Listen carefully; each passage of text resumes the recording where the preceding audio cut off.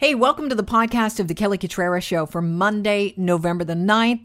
The United States of America have a new president-elect in Joe Biden. We'll be talking with Ian Lee, an economist from the Sprott School of Business at Carleton University, about what a Biden administration means for Canada and U.S. relations. But first, hospitals in Peel are near full capacity. Their daily case counts are rising.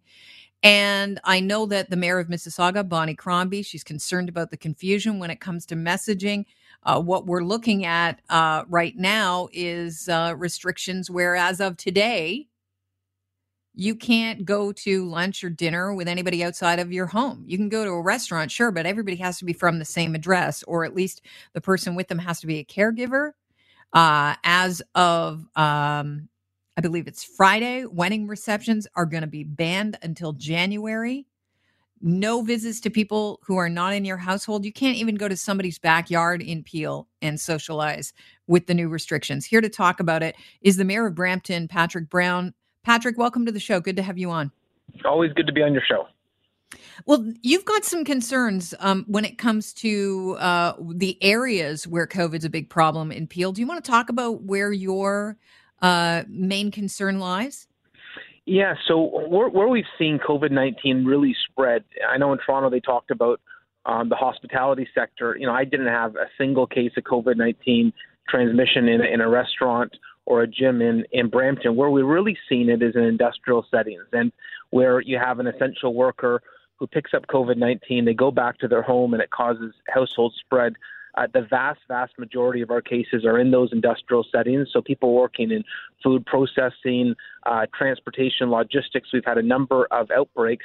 And these are unsung heroes. You know, if they weren't working, you know, Canada's supply chain would be hampered. You wouldn't have food on the grocery shelves. But we have truckers going across the border every day. You know, we are a major supplier of grocery stores across the country. And one of my frustrations is we're doing everything we can in terms of encouraging people not household mix. But at the end of the day, we still need an isolation center. Our application has been with the federal government for that for weeks now, over a month, collecting dust. We need to make sure that these essential workers are given the support and resources that they deserve. Okay, so just for the sake of people listening right now that aren't quite familiar with an isolation center, what's the purpose of the isolation center, and why do you need it now? And when you requested it, you obviously say the paperwork's just sitting there. How quickly did you think it would be processed? Well, Toronto had theirs approved the day the program was introduced, so we expected that it would have been rapid and fast, given the fact that we're one of the hot spots. So what an isolation center is if you can't afford to isolate on your own or don't have any place to isolate, that the government has an area where you can safely isolate. Usually they take over a hotel and it's viewed as a safe zone. This has been very successful in New Zealand, in Taiwan, and frankly, any jurisdiction where they've been able to control COVID-19.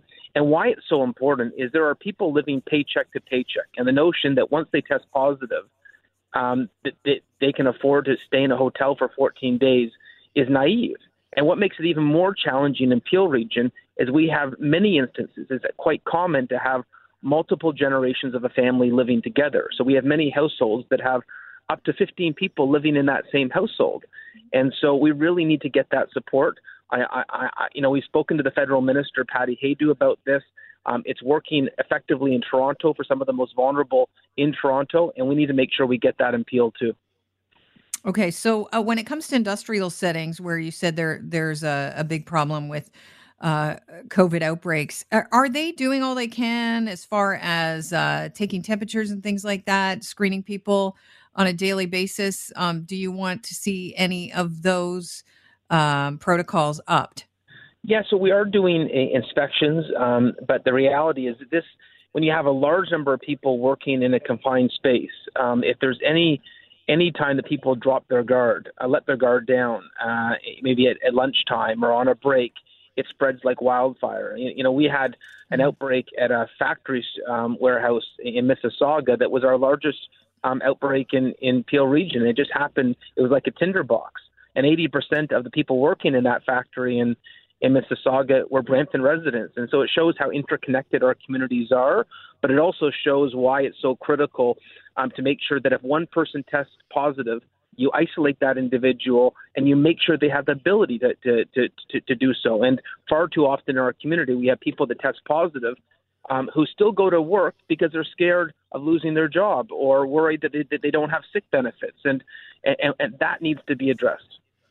Are you concerned about restaurants right now in Brampton with the new Peel restrictions at bars, restaurants, and other establishments where you can only seat, if you're eating indoors, it can only be with people from the same household? Because you did bring up that you didn't feel that it was spreading. That was your area of concern where it came to spread.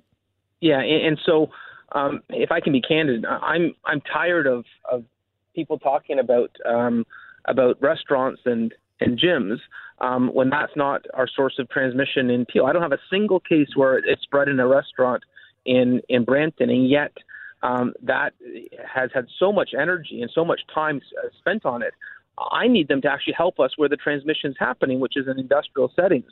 And so, having 10 people in a restaurant, that's just tinkering around the edge. If anything, my worry was initially that shutting restaurants down caused more social gatherings. At least in a restaurant, they were maintaining physical distance. At least they were, wearing a mask when they were walking around, and there were some fines available with public health for those that weren't following the guidelines. I feel restaurants is almost a sideshow to the bigger challenge we have of getting this under control in workplace settings. William Osler Health System is in gridlock. They have close to 60 patients with COVID-19 in hospital, and 40 patients are suspected of having the virus, I was reading recently. So what are you hearing from the hospital? What do they need from you? What is the message that they need to get across to people that live in Peel and in Brampton specifically? So I'm on a regular call with the representatives from the Osler Health System, and let me just add some context here. We've been in code gridlock for 5 or 6 years now. A year ago, Brampton City Council declared a healthcare emergency. So to be in code gridlock seems alarming, but it's not new in Brampton. It's been how we function. Unfortunately, Brampton is so underfunded when it comes to provincial healthcare dollars. The provincial average per beds is 2.19 beds per 1,000 residents in Ontario. In Brampton, it's 0.96. So we have half the beds per capita. And so COVID has really compounded that. It's really it's laid bare the inequities that exist in healthcare funding in Ontario, and it's why we need to get that second hospital built. It's why we need to make sure we have a fair ratio of beds. But it certainly highlights why COVID is so dangerous in Brampton, because we don't have proper healthcare funding. One of the things that I thought was interesting about your new rules that are stricter than those required for the red control zone that you're moving into in Peel is Peel's medical officer of health has said that there's no fraternizing with people outside your own household. So residents should not visit with any other household, but not even in their backyards. I mean, we've been sitting here at 20, 21 degrees for the past couple of days. You find that interesting that he would go so far as to say no visitors allowed in backyards, even safely social distanced? So let me say one thing about the medical officers of health advice. These are recommendations. These are not bylaws. And so if anyone's thinking there's going to be a bylaw officer that knocks on your door and issues a fine if you're having a drink with your neighbor in the backyard, that's not the case. This is his advice on best practices, knowing that it's going to get cold very quickly. And so there wouldn't be much outdoor gathering or mixing in backyards. It would be indoor dining. But this is advice. This is not a bylaw. This is not a risk of a fine. It's advice from the medical officer of health, and it's the same thing with places of worship. His advice is where possible, have virtual gatherings. But we're not going to be going out there and finding places of worship. It's general advice on best practices from a physician who lives and breathes public health.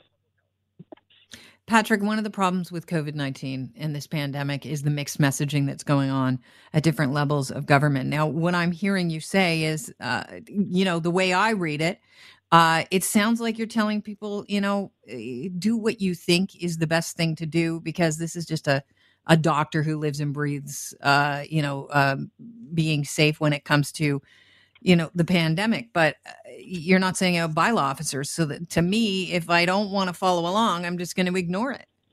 Well, the reason he made it a strong recommendation and not something that he's expecting there to be fines is because he knows that it's not something that is enforceable. He's asking people to follow their good nature. And I think today at 10:30 he's going to clarify this a little bit further. There's a difference between advice that the medical officer of health gives and something that is anticipated to be a provincial emergency order or a municipal bylaw. And so he's asking people, he knows that it's unconstitutional to shut down places of worship, but he's still asking places of worship to be mindful of his advice. He knows that it's impossible to enforce neighbors not mixing, but he's hoping that everyone can be more diligent, knowing that it's out there in the community. And that's what this is really about. You know, there's only so many tools municipalities and medical officers of health have legally, but we really want people to understand that we have experts out there who are giving advice, and it's important that they take that advice to heart. And I hope that people can tune in at 10:30 when Dr. Loh has his press conference and he tries to clarify some of this. Patrick, what's your advice to people in Brampton as the mayor? My advice is be extra careful right now. We know that the number is growing. We know this is a season where we anticipated a second wave. So we know that it's a risk out there, and everyone just needs to be extra diligent. Don't mix beyond your own household where possible. I know there's cases where you've got caregivers and work obligations, but where possible, don't mix beyond your own household. And for those in decision making in Ottawa, I'll repeat this for the third time, we need an isolation center. Nothing will make a bigger difference than actually getting an isolation center for our vulnerable workers. All right. Do you already have a place that you've earmarked for the isolation center? It's all in the application that Ottawa received in early September. How many beds?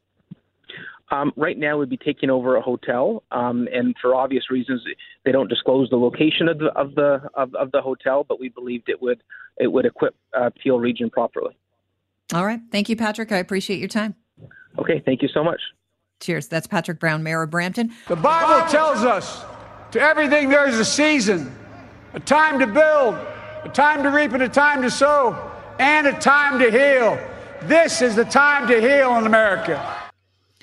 That is Joe Biden, of course, on Saturday night at his acceptance speech when he became president-elect of the United States of America.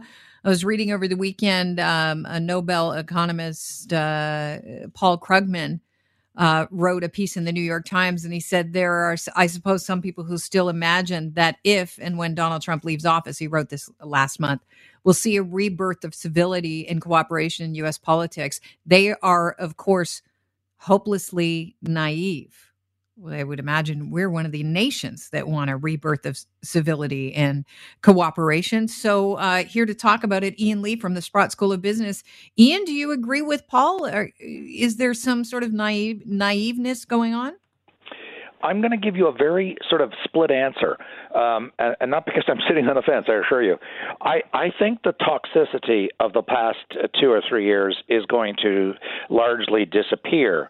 But before anyone thinks I'm suggesting that the lambs are going to lay down with the lions and they're all going to hug each other and sing Kumbaya, I am absolutely not saying that, because I think what's going to happen is that it's going to go from sort of the personal ad hominem, personal attacks on each other, the name calling and all that stuff. That's going to, I think, largely disappear, but it's going to be replaced by some really serious fights over really serious issues. And I'm talking things like carbon tax. I'm talking things like mileage standards. Obama had put them in at the very end of his administration, and the car industry, and they weren't being nastier. I mean, they were just such a radical increase. Trucks, 55 miles a gallon. Well, the physics don't allow a truck to get 55 miles a gallon. And where I'm going with this, I was reading some of the things he's promising to do, and I'm not even talking the Keystone Pipeline because that'll affect Canadians, not Americans. I'm talking some of the stuff that he wants to do in the States. It's going to – I looked up the oil and gas stats, for example. 33 states of 50, according to the U.S. Department of Energy, have oil and gas operations. Employment is – oil and gas is 10 million people in the States, 8% of GDP. And so my point is, I think that the personal rancor – is going to be replaced, the personal shots at each other and the name calling and all that, is going to be replaced by, call it ideological or policy rancor, as people start to realize that some people are going to get hurt by some of these policies, and it's going to lead to an impact on the jobs. And when someone feels that their livelihood is at risk, it can get very, very nasty. So it won't be personal stuff. It's going to be policy stuff of, things like a carbon tax or mileage increases that cannot be achieved, or, that kind of thing. It's going to be fights, very real fights, nasty fights over the differing ideological agendas between the Democrats and the Republicans, I think. Okay, Ian, let's talk about the relationship between Canada and the U.S. Canada's Minister of Foreign Affairs was talking with the West Bloc's Mercedes Stephenson over the weekend, said there were 3 areas where Canada and the U.S. can collaborate: coronavirus pandemic, the economy, and climate change.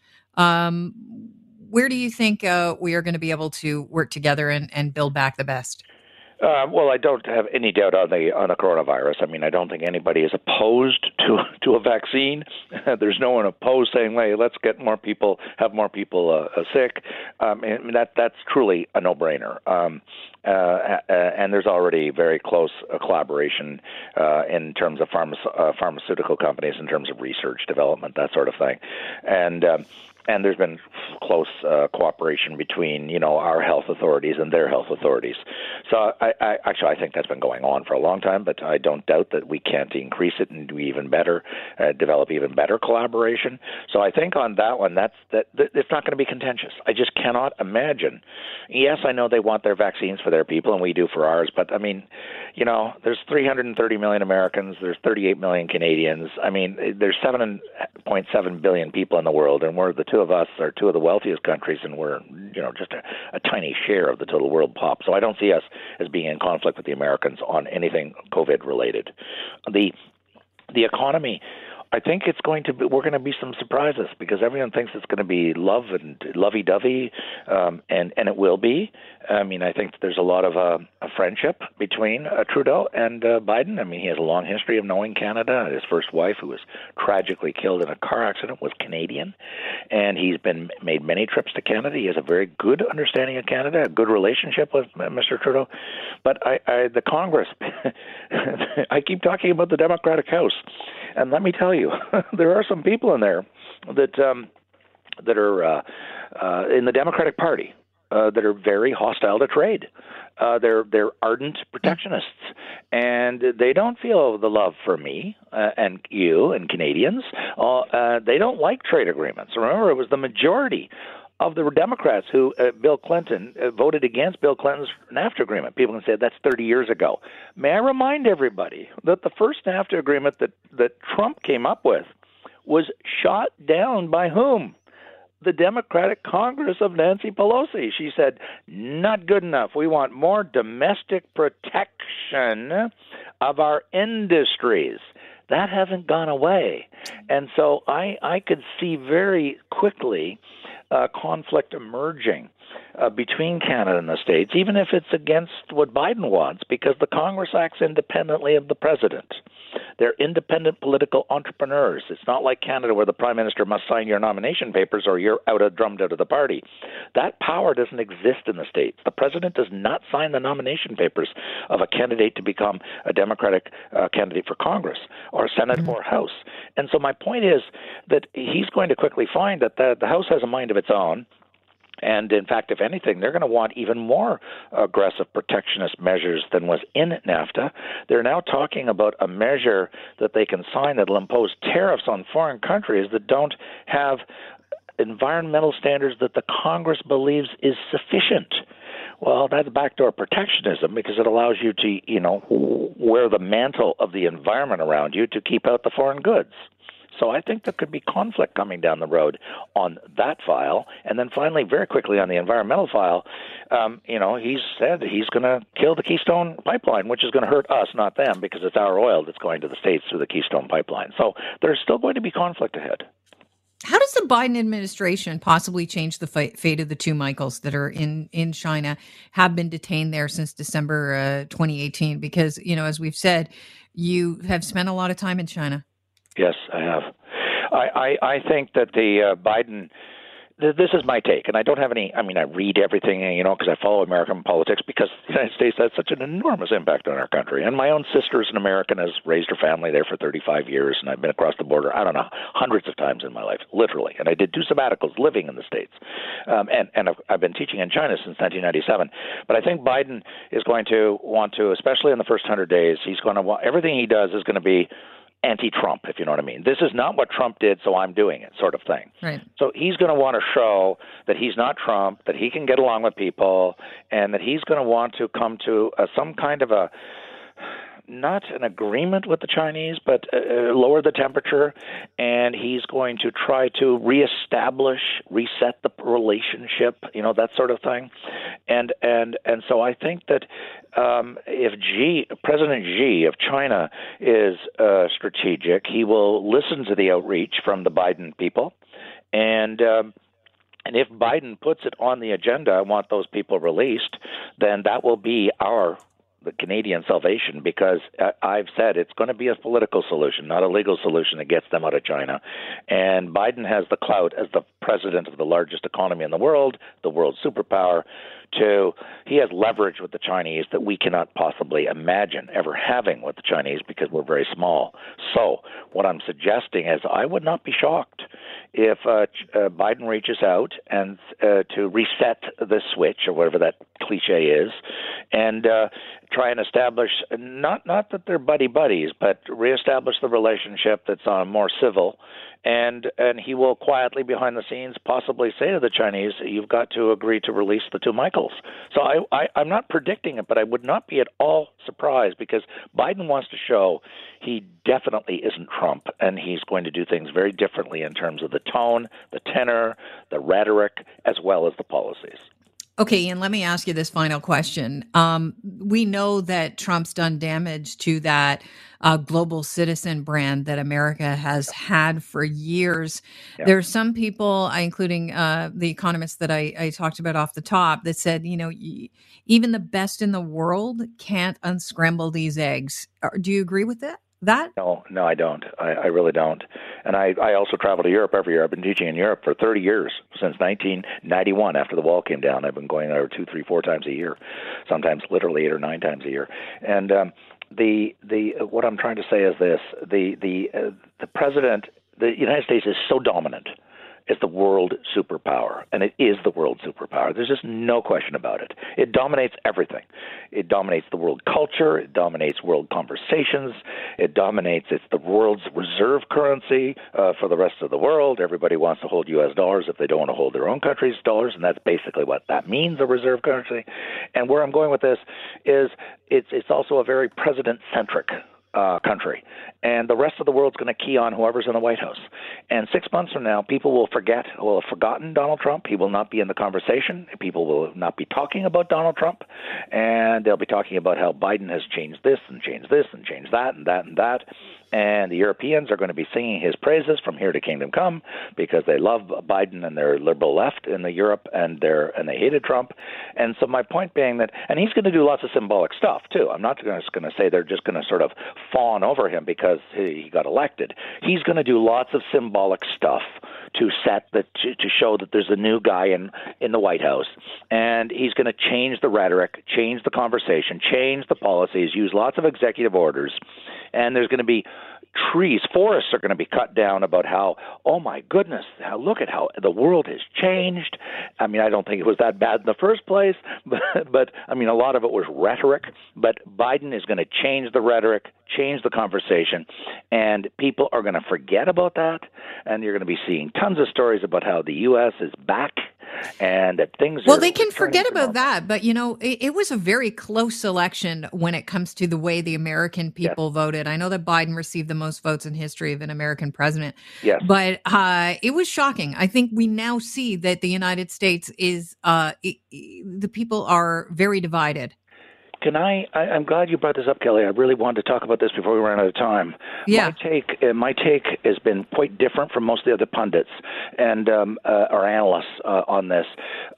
I am not trying to suggest that they did not repudiate Donald Trump. I believe the American people, a majority, said, okay, we've had enough of this guy. We don't want him anymore. We want to go with the other guy. And they did. I mean, that's clear. He had 5, 6, 7 million plurality. Biden had a plurality of votes. At the same time, then people say, well, then what happened to the blue wave? Why didn't they take over the Senate? Because Americans are a center-right country. They are not a center-left country. They've never been a center-left country. Not in 250 years have they ever been a center-left country. And they saw the left running around. I'm talking the progressive left of the Democratic Party. Let's defund the police. And let's bring back sanctuary cities for illegal immigration. And they said, wait a minute. We want to get rid of Trump. But that doesn't mean we want all that nonsense. And I think that the Americans very judiciously and strategically said, we want Biden, but we don't want the progressive left. And, yeah, but I think the world looks on, and I could be wrong on this, but my perception is that the world looks to the states now and goes, aha, you guys aren't who you said you were. I'm gonna disagree with you. I think that, and by the way, the congressman, it was reported in Politico in Washington, they're having a screaming fit inside the Democratic Congress. The moderates are attacking the AOCs and the people on the left, saying, you know, you cost us the Senate. You cost us 6 to 10 seats in the House. What I'm trying to say is the Americans are very centrist right. They're a centrist right country. And what they repudiated Donald Trump, who they thought was too right-wing, but they did not endorse the left wing of the Democratic Party. So what they were doing in a very nuanced way was saying, we want to return to the center. We want Biden, but we do not want Elizabeth Warren and Bernie Sanders, if I can make it really and I agree with you on that. I'm just saying that I think that the world has looked at the states, and those are admirable people. They're leaders in when it comes to humanitarian efforts, or, you know, keeping the peace, or, you know, brokering deals. And I think now they look at the American people as not so admirable at the end of the day. If what you're saying, and I'm not trying to say Biden's all just talk and rhetoric and dialing down the rhetoric. There are substantive changes, but I do think that there is one thing that will continue under the Biden administration that will be unchanged. I think the American appetite for foreign wars has declined enormously. And you won't be seeing them going into Afghanistan again, or Syria, or anywhere in the Middle East, or anywhere else around the world. I mean, they have slowly, over 50 years, from the time I was in my 20s, and I'm talking the Vietnam War in 1968, they have slowly, very clearly said, our days of international adventurism are over. You know, John F. Kennedy, we will do, there's nothing we can't do to stop tyrants in the world. That's gone. They're saying, you want to be a tyrant in your country and beat the living daylights out of your own people? That's your choice. That's really what they're saying, I think. Well, we saw that with Khashoggi, the journalist. The journalist, why is his name slipping? I know it's not Khashoggi, but what was his name? In Saudi Arabia. Yeah, the Saudi Arabian journalist. Yeah. They're not going to go into other countries and tell them, whether it's the Chinese or the Saudis or any of these countries where they're really doing despicable things. We get our knickers in a knot here in Canada about the foreign, the abuses, the human rights abuses. I think the Americans have written that off and saying, look, we're going to worry about ourselves. We're going to worry about what's going on in our own country. We're not going to worry about that, Khashoggi. And, if you've got a really rotten government that goes and kills its own people like Putin, well, you can look after your own problems. All righty. Well, Ian, I have to leave it at that because we're well off topic of where we were, but I appreciate getting off topic with you. It's always fun talking with you and having you on the show. Thanks so much for joining us. Thanks very much. All right. That's it for the podcast. Don't forget to subscribe to the podcast. It will be ready for you daily as soon as Chris uploads after the show. And speaking of the show, we broadcast live Monday through Friday between 9 and noon on 640 Toronto. Have a great day.